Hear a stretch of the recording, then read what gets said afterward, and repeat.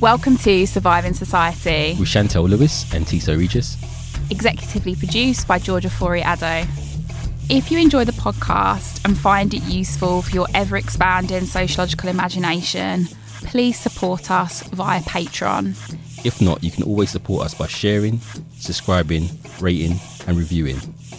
Welcome to another episode of Surviving Society, or should I say the first episode of 2021. We did record this episode in 2020, but we feel like the context and the politics are broad enough for it to be a great introduction to our year ahead.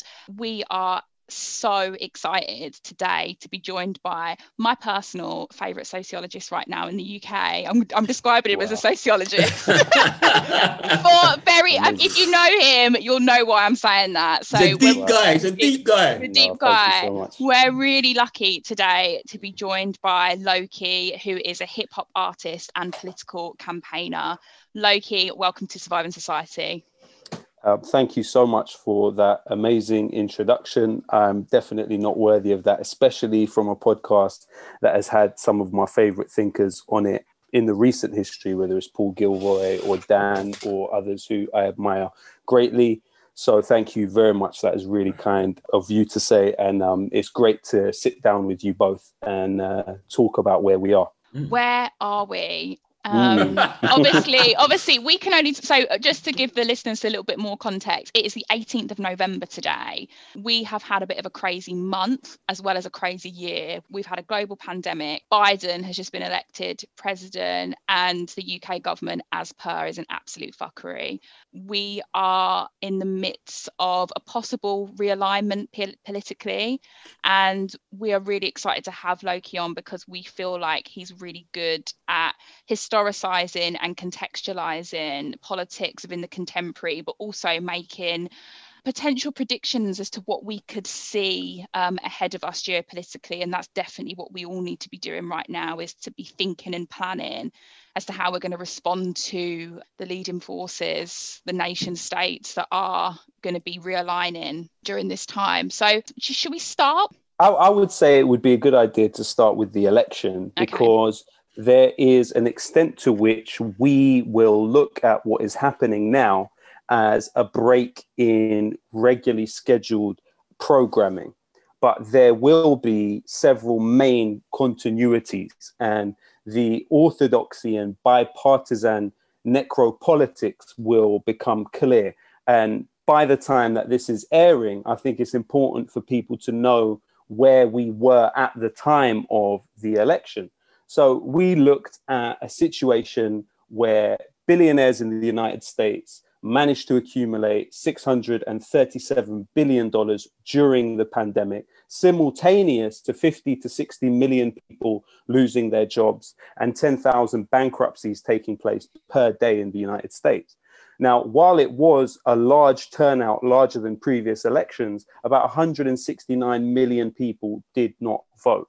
Could it be to do with the fact that they saw that they did not have the opportunity to vote against the interests of those billionaires who seem to have done so well during the period when so many of them had suffered so much? There were almost 5,000 separate protests around Black Lives Matter across the United States. Now, my argument is that those protests are as much about the kind of systems behind Biden and Kamala Harris and also Barack Obama as behind the very crude, very in-your-face, quote unquote, our ancestors tamed a continent racism of Donald Trump. Now, we're talking about a situation whereby by January, when this will air, it's estimated that about 400,000 people will have died of COVID-19 within the United States. And there are only 1 million hospital beds in the US for a population of 330 million people. They're even, as we speak, having to set up field hospitals in places like Milwaukee, put up tents in the street. And 48% of those frontline workers do not have any right to sick pay. During this period, you've seen about 43 million people lose their employee guaranteed healthcare. And let's not forget that those 10,000 bankruptcies, which are happening per day in the United States, about 2/3 of them are estimated to be due to healthcare debt. So it's a really serious problem. There's, as of September, so a while before January, you're looking at 10 to 14 million households in arrears because of unpaid debt. Now, at that time in September, it was about $17 billion in rent debt. But by January, it's estimated to be about $34 billion in rent debt. Hunger across the country tripled since 2019. And the number of children that are going hungry in the United States is 14 times higher today than it was in 2019. Now, if we think about when the Black Lives Matter protests originally sparked off, you were in a situation where people had got a one-off payment of what was about a week and a half's wages from March to when the kickoff was, because it was about $1,200, right? Now, the median personal income in the United States is about $876 a week. So what you were asking people to do between March and the start of the Black Lives Matter protests was live off of a week and a half's wages for about 2.5 months. So in a situation like that, stuff like looting is pretty straightforwardly often about people being able to feed themselves and survive. But also at the same time as that looting, quote unquote, was taking place, you had bankers on Wall Street getting $1.5 trillion in stimulus payment from the US government. So one of the things that was interesting to me is the way in which, if we look over the past 4 decades, as we will get to later on in the conversation, neoliberalism has hollowed out within the metropoles of both former British Empire and current US empire any semblance of what we call an industrial working class. And it exported those contradictions to places like India and China, who are very fast developing economies. And let's not forget that the 20 fastest developing economies in the world none of them are in Europe, and several of them are former British colonies. So what you have is a situation whereby neoliberalism has required governments to go into wars pushed by arms companies that require also a demonizing of other people abroad. Now, what Sheldon Wallen called it was inverted totalitarianism. So the traditional totalitarianism was whereby the state was dominant on all aspects of the society and dominated private interest in the society. Inverted totalitarianism is where private interest dominates government. So whereby we are not able to vote against the interests of BAE Systems, or in the United States, you're not able to vote against the interests of Goldman Sachs and JP Morgan. Now, the Democrats in this equation, and often you see neoliberalism as a precursor to a sort of neo-fascism, because when the state has been hollowed out in such a way, when people have experienced this alienation across the country, when a certain standard of living they were used to is no longer afforded to them, they turn into this, they internalize the demonization of the other, which has happened abroad, and they ask for more and more harsh policies against those people and seek to sort of purge the society of its impurities to return to this kind of golden age, which actually never really existed. When you look at the Democrats, I would say they represent something that Lisa Duggan referred to as optimistic cruelty, whereby policies will be enacted, but the people that enact those policies will have a sort of optimistic feeling about the outcome, despite the cruel effects those policies have. Now, Lauren Berlantz actually inverted that to talk about cruel optimism. Now, to me, cruel optimism, what is being expected of the rest of us to look at people like the Democrats as a break in that chain. What I would say they represent is us giving more popular consent to what is quite serious social injustice. In terms of the party membership of the Democrats, they have very, very little control over the policy of the party. You cannot get onto the Democratic National Committee unless you are a superdelegate. And those superdelegates are appointed. The people that generally get appointed into that position of being on the National Committee are superdelegates, like lobbyists, like ex-politicians. So there is a real gap and space between what the membership may want and what the people on the National Committee who define policy may be asking for. Loki, why are you dragging Oh it's no, when what happened? It's when he started talking about the cruel optimism. Like that's what I engage in. As in, like, I need that optimism of Trump not winning to just get me through the week. Understandable. It is understandable, but it's unacceptable. It's not enough. It's not enough. But it's not a personal thing. We had these last 4 years. It was a choice between catastrophe and disaster. So we'd rather go with disaster because we can work with that. But catastrophe is a fuckery place to be. Well, you said, obviously, I can't argue what you said.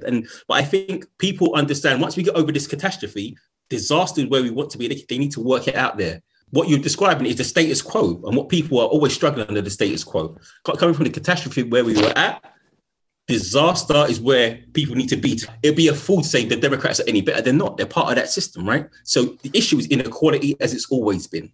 Well, I hear what you're saying, absolutely. And I think the important thing to look at is you have the same people that are the donors for the Republicans switch their money, especially the oil companies later on switch their money to the Democrats. But you also have a situation whereby in the United States, lobbying is defined as citizenry petitioning the government. So what you're basically doing is humanizing corporations and putting them into the position of citizenry petitioning the government, when in fact, that is a system of legalized bribery in every way, shape, and form.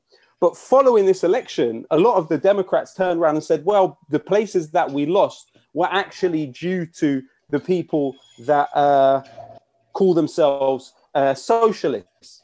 But let's be absolutely clear. Rashida Ilhan, AOC, Jamal Bowman, and Cori Bush all won, and they have explicitly run on tickets that are progressive.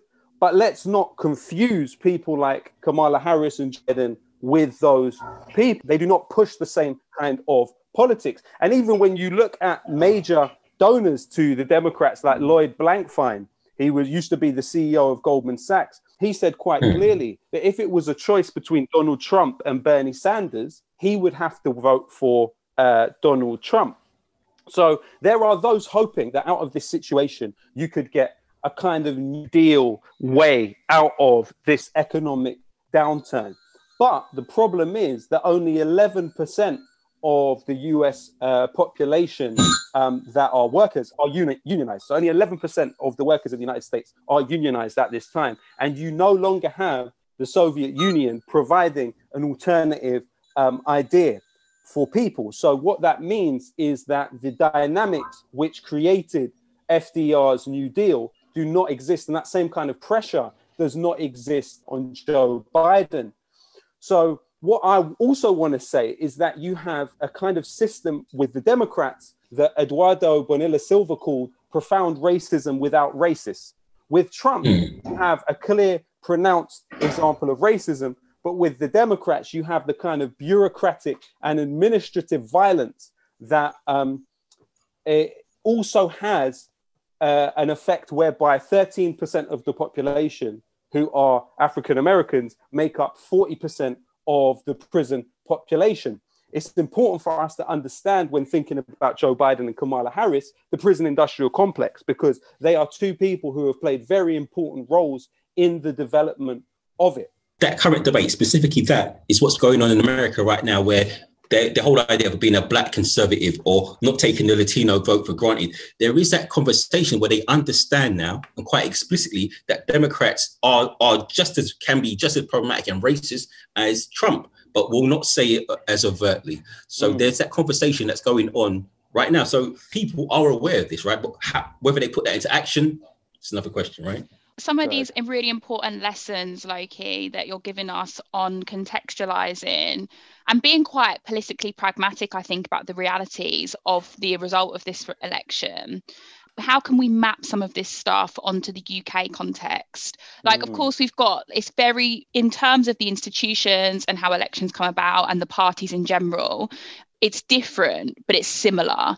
You mentioned Bernie Sanders and that way up between Bernie Sanders and Trump. Even though Corbynism was annihilated in the UK, I feel like we had much more of a chance for socialism than they maybe did in the UK. And I'm not sure why that is. I'm thinking more to sort of 2017, where we know now that the Labour Party sabotaged itself because it didn't want to have socialism in the way that Corbyn was imagining. But how can some of the things that you're talking about now map onto our context of in the UK? Well, I think the rest of us who did a lot of grassroots work to try and get Jeremy Corbyn into number 10 underestimated the malignancy of Labour and its connection to the British establishment. We thought somehow we could deliver socialism from above without doing the necessary groundwork in terms of political education in our communities, unfortunately. That's like a perfect summary of it. That's what happened. And so precisely in that way, the lesson from Keir Starmer and Kamala Harris and Joe Biden is that you defeat the far right with police. Because Keir Starmer was the head of the CPS. We'll get onto, I guess, with Joe Biden and Kamala Harris, what they represent in terms of their political careers has been locking up poor racialized people. That's just the truth. Okay, that's just the truth. I don't want to see it like that, but that's just how it is. And so what those two parties are telling us is that regardless of what the memberships of each of these parties want, those are the only people acceptable to the establishments in these countries. And when you're dealing with Britain, don't forget you're dealing with a country that has 104 US military installments in it. So we are not a quote unquote sovereign nation in the way that a lot of the far right like to think we could be. We are occupied by the United States in a seriously major way. And one of the reasons why this Spy Cops inquiry is so important for people to get onto if they can. Can you say what Spy Cops is? So basically, the Special Demonstration Squad was set up in the British police to spy on left-wing groups and trade union activists. And it was set up because the Vietnam Solidarity Campaign actually launched a protest outside the US embassy and ended up smashing some windows. So the Special Demonstration Squad was formed to at least partially try to protect and ingratiate the British government to the US government at that time. Now, 1,000 political groups were infiltrated by the Special Demonstration Squad, okay, since 1968. Now, what was really scary about that is that the Special Demonstration Squad eventually was collapsed into counterterrorism. So as has been listed in the inquiry, if you're a left-wing journalist, if you're a trade union activist, if you are a community organizer, there's a very strong chance that you are being surveilled by counterterrorism now, because Special Demonstration Squad was collapsed into counterterrorism. So the idea is that we can defeat the right with the security state. But the right and the security state already exist in a symbiotic relationship anyway, because you look at Trump's ideas about the world, they come from the war on terror. You look at the ways in which he tries to turn people and encourage that sort of horizontal blame and vertical solidarity. It's by saying, look at those people on the border, they are terrorists. You're more like me. You're like a billionaire Trump who hasn't paid his taxes in God knows how long. Right? So it's that horizontal blame and vertical solidarity. But it's the same thing that people like Keir Starmer, when you get down to it, Joe Biden and Kamala Harris will just the same push the same securitizing myths. You know, the US prison system is such a monolith. You are talking about people that are earning as low as 86 cents per day, right? But across their time in prison, they seem to generate as much as $60,000 for private interest, because the prisons internally, the majority of the US prison system is actually public, but internally it's privatized, which means that private companies deal with all the nuts and bolts and ins and outs of the institution. If a relative dies while you're in prison in the United States, you have to pay the officers for their time to escort you to the funeral of that loved one. Now, for someone getting paid 86 cents a day, you can't afford to pay the wage of somebody that might be on 25 to 30 to $40,000 a year. So often prisoners leave prison in debt in the United States. It is big business. Now, 6 out of 10 people in US jails are actually awaiting trial, which means the majority of people are basically held on what we call here remand. And the United States incarcerates more people, it puts more people in jail per capita than any other state in the world. There are 10.6 million prison admissions in the US each year. That means that right now, there are more people in jail in the United States than there are people in the city of Philadelphia. All in all, to have that as a status quo, it costs $182 billion per year. So despite having 4% of the world's population, they actually have 25% of the world's prisoners. Now, how did that come to be? How did that situation come to be? It wasn't naturally like this. From Nixon to Reagan, you had them passing policies that increased prison population. But what Joe Biden did in 1986 was co-authored the Anti-Drug Abuse Act. Now, what that did is it led to a massive difference in the sentences you would get for possessing cocaine and possessing crack. Now, at that time, we know that the CIA, as has been written about extensively by great writers, the United States intelligence agencies like the CIA were working with the Contras in Nicaragua who were in exile in the United States. And the CIA gave them the green light to deal cocaine. And if you look at Rick Ross, the real Rick Ross, not the rapper, he was in prison for 27 years for selling crack, okay? Now, he was approached by a journalist while he was in prison who said to him, I seem to have found evidence that you were dealing drugs for the CIA. And Rick Ross couldn't believe it. Check him out. You know, he does interviews all over the internet where he is saying basically the CIA were funneling crack into specific neighborhoods within the United States. So simultaneous to crack coming into these neighborhoods, you had laws being passed that meant that if you possessed cocaine or you possessed crack, you were likely to have a different kind of sentence. He also sponsored the Anti-Drug Abuse Act in 1988. This is Biden. Now that increased prison sentences. This is Biden. So that increased, and he boasts about these laws. So he boasts about his involvement with these laws. That increased the sentences for drug possession. But the big one with Joe Biden was the 1994 Omnibus Crime Bill. Now, one movement of the pen, they doubled the prison population and quadrupled the sentences that people were being given. Now, as recently as the early 2000s, Biden was boasting about that law as the Biden crime law. Now, we can wrap this up in the mythology of security and protecting communities, okay, if we want to.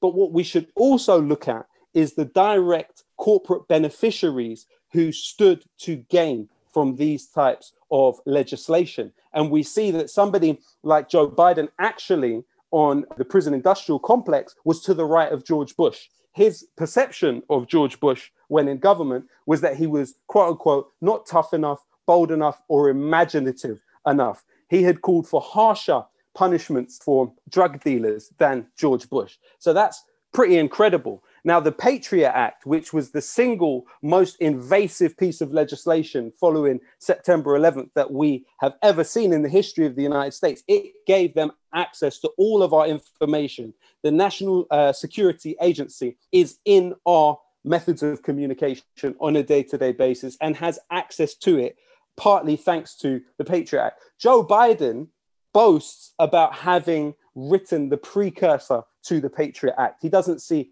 a problem with that. Let's not forget, when he and Obama were in the White House, you had the coup against a democratically elected government in Honduras. You had the overthrow of a democratically elected government in Ukraine, both of these backed by the CIA and backed by Obama and Biden. Remember that Obama actually intervened in the situation in Haiti to keep down minimum wage to literally a few cents a day in order to serve the interests of the corporations who use Haiti as a workshop. Biden also voted for taking welfare under the previous welfare system when 70% of those receiving it were children. He supported the North American Free Trade Agreement, which led to the loss of 4.5 million manufacturing jobs. So, you know, this is not someone, their government led us through a situation where the US gives $750 billion in subsidies to fossil fuel companies, right? That was the Democrats, simultaneous to 0.2% of the US federal budget annually going to the US Environmental Protection Agency. So when we're in a situation where globally $5 trillion per year is given as subsidy to the fossil fuel industry, the US government under Obama and Biden took us and escalated all these things to such a terrible place. Let's not also forget that when Trump and his dad were under investigation for discriminating against Black people in their properties in the 70s, Joe Biden was in an alliance with segregationists who were fighting to stop US schools being integrated. So, you know, this is someone that supported student debt, which right now is at $1.5 trillion in terms of debt. And in the US, depending on the company you have that debt from, if you die, that debt is passed on to your parents. Not for all of the companies, but for some of them. So it means you've got students with hundreds of thousands of dollars of student debt sitting there. And yes, he said that he's going to forgive maybe $50,000 of it. I'll believe it when I see it, to be honest. But possibly one of the most damaging things that Biden did was he voted to repeal the Glass-Steagall Act, which was the way that they regulated the banks. When they took away the regulation of the banks, it allowed the banks to sell toxic debt, to get people pinned onto mortgages, which were, rather than having a fixed rate, became a floating rate. So they would directly target old people in communities where a lot of African-American people lived and say, how would you like to own your house? And so the person would say, yeah, I'd like that. I'd say, okay, sign here. And they sign you onto a mortgage that is not fixed. So it floats depending to the stock market. And so before you know it, 10 million people were thrown out of their houses and lost their homes. Biden and Obama did not bail out those people. They bailed out the banks who did not have those mortgages. Does that tie into brings up inverted totalitarianism, right? So the idea that a weak state is in service of corporate interests. Is that a result of the logics of capitalism? Is that the natural progress of capitalism or neoliberalism? Is that the natural logics of it? Because, like I said, the way this has evolved is the historical circumstances that have led capitalism to this stage in 2020. It's so important that we have this kind of political education. When you talk about it like that, the problem seems so insurmountable because the beast seems so big. What you're doing is replicating what's always happened through history. So if you just take Western history, for example, there's always the small person taking on the state. It almost seems impossible. And it's only very few chances that we've had there and we've done it. This goes back to the spotlight, Chantal. The elite will always seek to exploit the masses and we always lose. But now we need to come to a realization that these people are never going to help us. They are never going to help us. In a way, neoliberalism, you know, it first was formulated in the 30s, but it didn't take control of the political classes in the United States and Britain until the 70s. But when it came in, it gave a turbo boost to US capitalism as far as we understand it. But now, which is amazing, it seems to have provided the catalyst for the movement of capitalism from the United States to Asia and to the rest of the world. Because when you externalize manufacturing, and so Thatcher's time, you had about 40% of the GDP coming from manufacturing. It went down. Now we're at a situation where it's about 12%, right? How did that happen? And same situation in the United States. We talk about NAFTA. We're talking about millions of manufacturing jobs going elsewhere. We're talking about deindustrialization. So what does that lead to? By becoming the manufacturing center of the world, you know, for 110 years, the US was the top exporter in the world. China has overtaken them in that regard. Look at that link. Look at that link. Yeah. You're linking it in. But what it means, what's amazing to me is that it's like neoliberalism has produced the very conditions for US decline in terms of hegemony. Now, the scary thing to me is that a study was done looking into 15 pandemics in Europe's history. So from the Black Death in the 1300s, which is believed to have wiped out half of Europe's population, to the 1918 Spanish flu.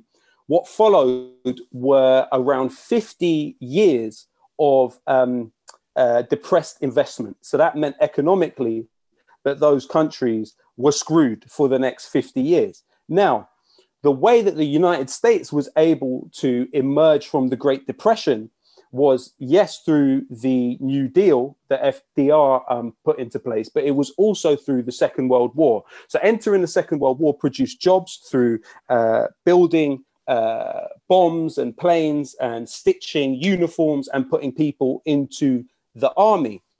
My fear is that there will be a combination of two things which follow pandemics.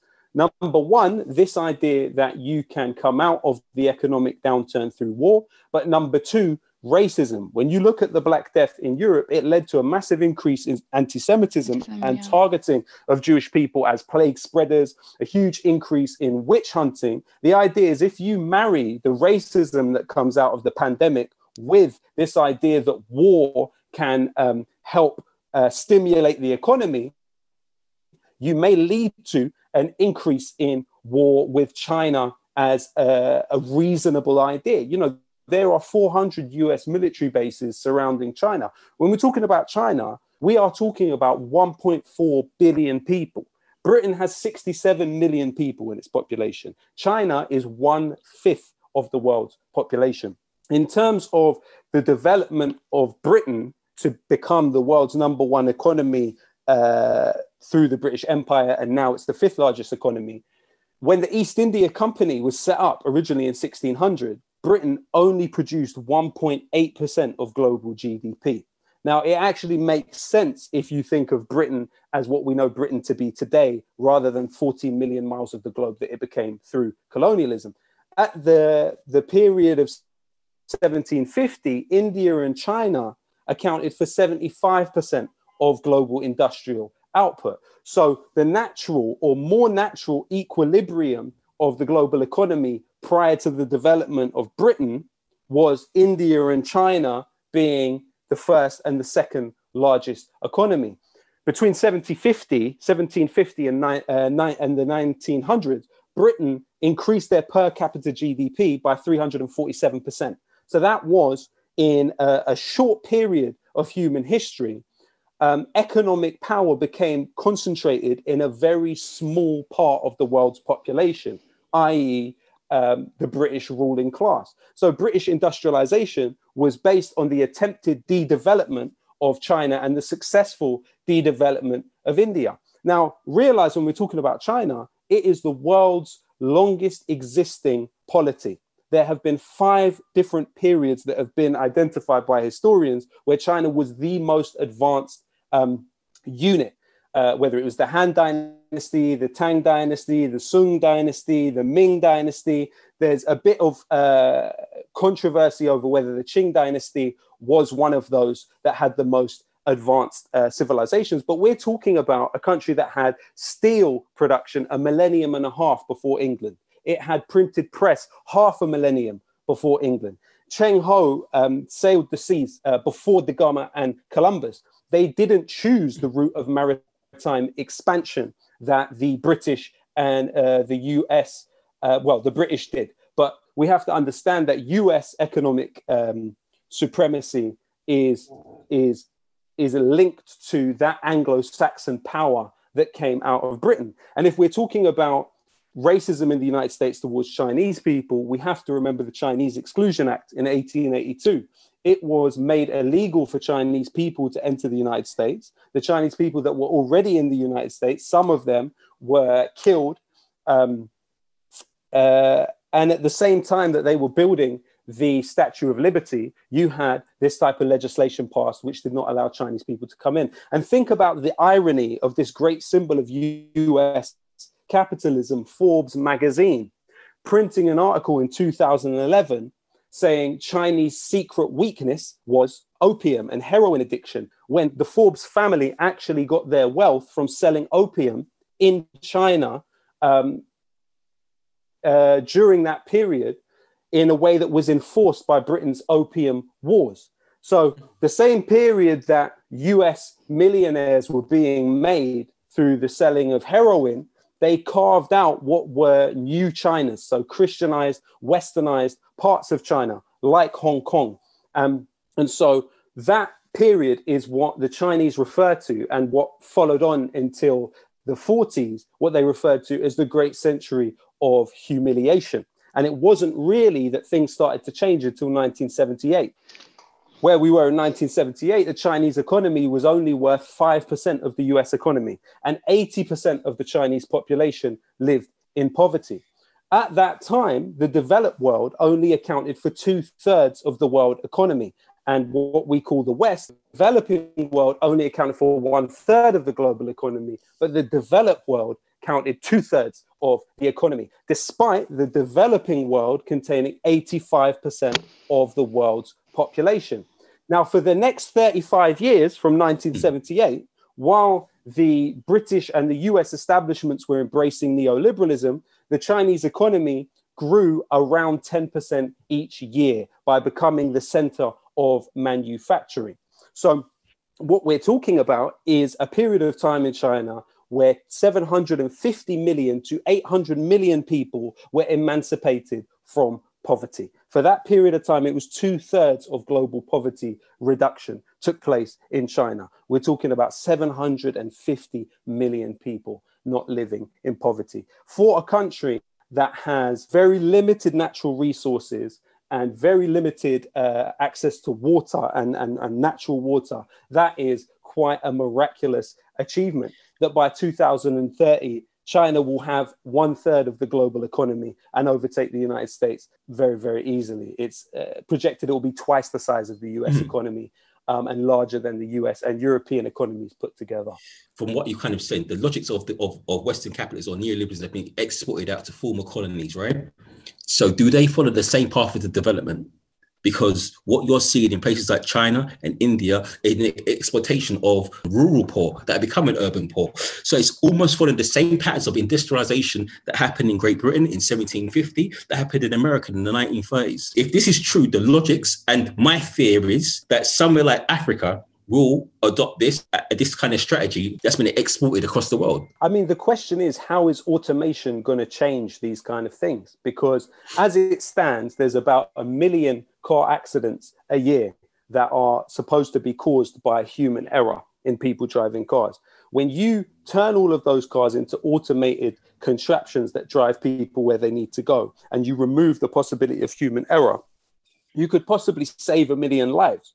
But what you also do is take jobs away from people that work as cab drivers. So you have huge swaths of humanity who are no longer useful to the economy.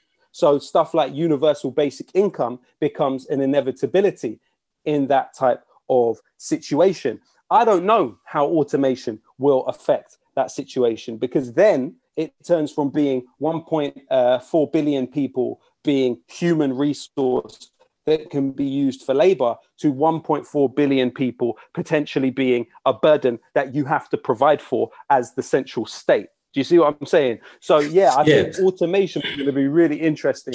When we're talking about China and just thinking particular last sort of year in the pandemic, how can we talk about it geopolitically and also within the context that you've been describing without engaging in xenophobia or appeasing like the public discourse of anti-Chinese racism, in particular thinking about the discourse that's emerged post-pandemic and also obviously that which was rolled out by the Republicans and Trump over the past year? Like, how can we talk about the structural issues that this new world order where China's at the forefront? Because that's why sometimes I find this conversation difficult to engage in, because I don't want it to look like that I'm contributing to any of those discourses. And I don't think that you have just then when you were saying that, but I know it's quite easy for other people to fall into that trap. Well, I think people of our generations are used to a stage where Britain and the United States seem to have something called the international community behind them, which basically means the United States, having almost 1,000 military bases worldwide, is able to impose its will on other governments around the world. Now, the first time that we have seen the international community mean nothing is in the case of US escalation with China. As we said earlier, you're looking at the China Development Bank and the China Export-Import Bank giving more loans to the global south than the World Bank as it stands today. But more than that, you look at countries that are US allies, major US allies, that could be used against China, like the Indian government, for example.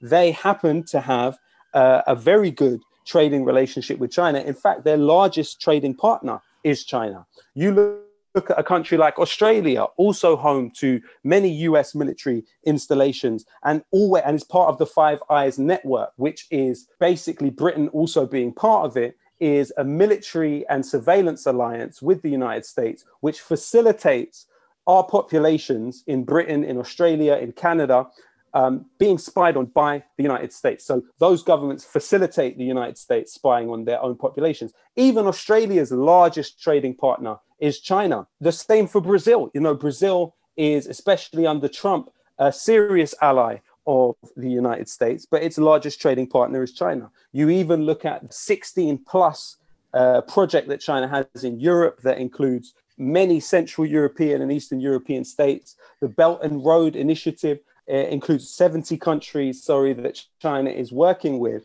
Loki, can you explain what the Belt and Road Initiative is? The US military bases exist around the world to guarantee the movement and the passage of goods. So it's not just about US foreign policy, it's about making sure ships that are full of oil and full of other stuff that the developed world needs does not get taken and hijacked by people. So often the US military bases are there to protect that movement of goods around the world. The Belt and Road Initiative is an alternative way of what they call rebuilding the Silk Road, whereby China and other governments around the world will cooperate on the movement of goods without US involvement. So that's pretty major when you think about it. The point that I wanted to make in terms of talking to your initial question was that we are on the isolated side of things. We, because of growing up in the decline of empire, and because all of us have probably traveled the world and been able to speak English in different places where people, it's not their kind of mother tongue, quote unquote, we are used to the idea that when the United States speaks, it's speaking from a place of authority. But what we're actually seeing now is they are more and more, and especially coming out of this pandemic, more isolated than they've ever been. And us, through our connection with the US government, through being a launch pad for 104 US military bases, are also more and more isolated than we've ever been. So we're seeing almost the natural economic equilibrium of the world return to a more equal distribution of economic power than it had been for the last 300 to 400 years. The question is, how is Britain going to be able to take that? China's relationship with those countries that you said is problematic. The Belt Road Initiative is problematic to certain countries. It's made countries like Pakistan take on debt, and they didn't want to take on debt, so they went to the Saudis. China is no different in its seeking of power than the Americans are. They are just another superpower, right? But I have no reason to doubt the first thing that you said regarding debt, and that is a nature of international relations. But the second statement, that it's no different from the United States, even if we were to take a more longer way of looking at it, we were to say the one China policy is brutal. People in the direct vicinity of China will maybe have uneven power relations, right? We're not, for me, it's not comparable in any way, shape, or form to a state that has almost 1,000 military bases worldwide, that has the IMF and the World Bank. I would say I would just take slight issue with the statement that it's no different. But the rest of what you said, I understand? I would say China is at its start of its journey. So American diplomacy, its gunboat diplomacy didn't develop until after World War II, when it had those islands, had those navy bases built up. Just like Britain, it took Britain a while to build up its gunboat diplomacy to guarantee ships and containers around. So that militarism hasn't built up yet. But China, under its policy of the string of pearls and all those kind of things there, the string of pearls is the building up of military networks in that region. Right? Yeah. So in 2016, when they started the Bridge Road Initiative, they started the String of Pearls Initiative. And they also started another initiative called the Chips of China, which goes on to 2025. So China is seeking to become that dominant superpower. It's seeking to, so it's on that path. So it might not have it now, but in 2020, but in 2040, if we had this same conversation, because right now we also have to talk about, in conjunction with that, the racism that you spoke about earlier. China has that racism in there. The idea it treats that it's one homogenous group linked to the Han Dynasty. This is in there. The difference being they do it under the banner of some kind of, I don't know if they consider themselves communists anymore, but under that banner, whereas the West did it under this notion of democratic freedom. But there's still this idea that they're seeking to take power. Yeah, no, I would just say I'm wary of making comparisons when, you know, you have one side of the equation surrounded by 400 US military bases. It's not... There's no, even in terms of military spending, it's second to the United States. But like we said, you know, the US spends more than the next 7 military spenders put together. So there's no parity in terms of military power. Give them time. Also, it's not a question of absolute. Yeah. States behave in their interests.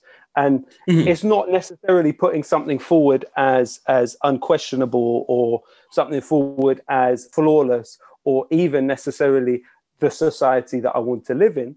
Though I would say that what it has achieved in such a short period of time through largely peaceful means is miraculous.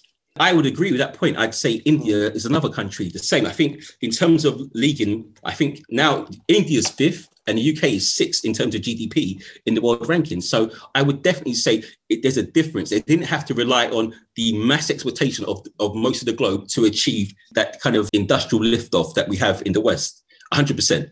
But again, that's a historical thing because things are different, right? I do think it's a historical thing and things are different. However, I would say that the West still use violent and extractive ways to increase its revenues and industrial production. And I guess where we could possibly see some possible long-term difference with China is, as Loki says, that this has been done for a non-violent means. So I think, yeah, we have the historical context, but the contemporary context of Britain and the US and the West, let me finish, and the West more broadly, is that it's still violent. It's still violently extractive. There's a similar process going on inside those countries. So in India, in Bangladesh, you have the Rana Plaza. You have all these, and you have Foxconn, who work for most Western companies, exploiting their own people. So you have this continuation. And if you like, for example, in Taiwan right now, Huawei, the head of Huawei has come out and said, Taiwan, I'm claiming your production. Now, if you know anything about the birth of modern Taiwan, you know that China went there and fucked them for a long time. So you have to understand that they are problematic too, in ways, in different ways. Absolutely, absolutely. But also, I would say that we are people that lived through the 2003 war in Iraq. You know, if a person was to oppose war in Iraq, it wouldn't mean that they were advocating for the Iraqi government. And I think that understanding the context of where we are today is a situation where the United States is escalating the idea of war on China. That there's competition between them in the rest of the world is an undeniable fact. I think we have consensus. We have consensus that the natural movement of history is moving away from the colonial metropole of Britain and away from the United States as really serious economic powers. In terms of India, it's projected that China and India within the next few decades could be number 1 and number 2 largest economies. Britain will be number 11 and the US will be number 3. What I think is interesting is how that will change power relations, but how that will also change our idea of racism and race, because the justification for people saying that white people were biologically superior to other people was the economic reality. That was the justification for saying, in a biologically deterministic way, this group of people, you know, forgetting the fact that Irish people were, as Celts were seen as biologically inferior, let's just say that racism was underpinned by the economic arrangement. How is it going to change things where, in order for us to operate to our maximum potential around the world economically, we have to learn Mandarin? How is that going to change those power relations? It's going to be interesting. I gave a lot of thought to this, and if you go back to earlier podcast, Chantal, if you remember, I was saying that most people need to start thinking about China rather than how that's got an impact on how we live our lives going forward. In terms of, in relation to anti-Black racism, like that doesn't get impacted by the shift of economic power. And Islamophobia as well. I think Islamophobia, yeah. They see each other as apparent between Europe and China. So there's always been that dialogue. So I was looking at some of the, how the Chinese saw ancient Rome and vice versa. And they both saw them as equals that they don't have to see each other, but they saw them as equals. And this is historically how there's that relationship between Europe and China that runs through. A grudging respect for each other. Oh, guys, that was a lot. That was a lot. Yeah. That was a lot. We're going to have to end there. Thank you so much for joining us. Thank you. Thank you. And listeners, we'll see you again next week, and Happy New Year. God, that feels weird saying that. Bye. Bye. Thank you for listening to Surviving Society with Chantal and Tissot. You can now continue the conversation with us on Twitter and Instagram. If you enjoy the podcast and find it useful for your ever-expanding sociological imagination, please support us via Patreon. If not, you can always support us by sharing, subscribing, rating and reviewing.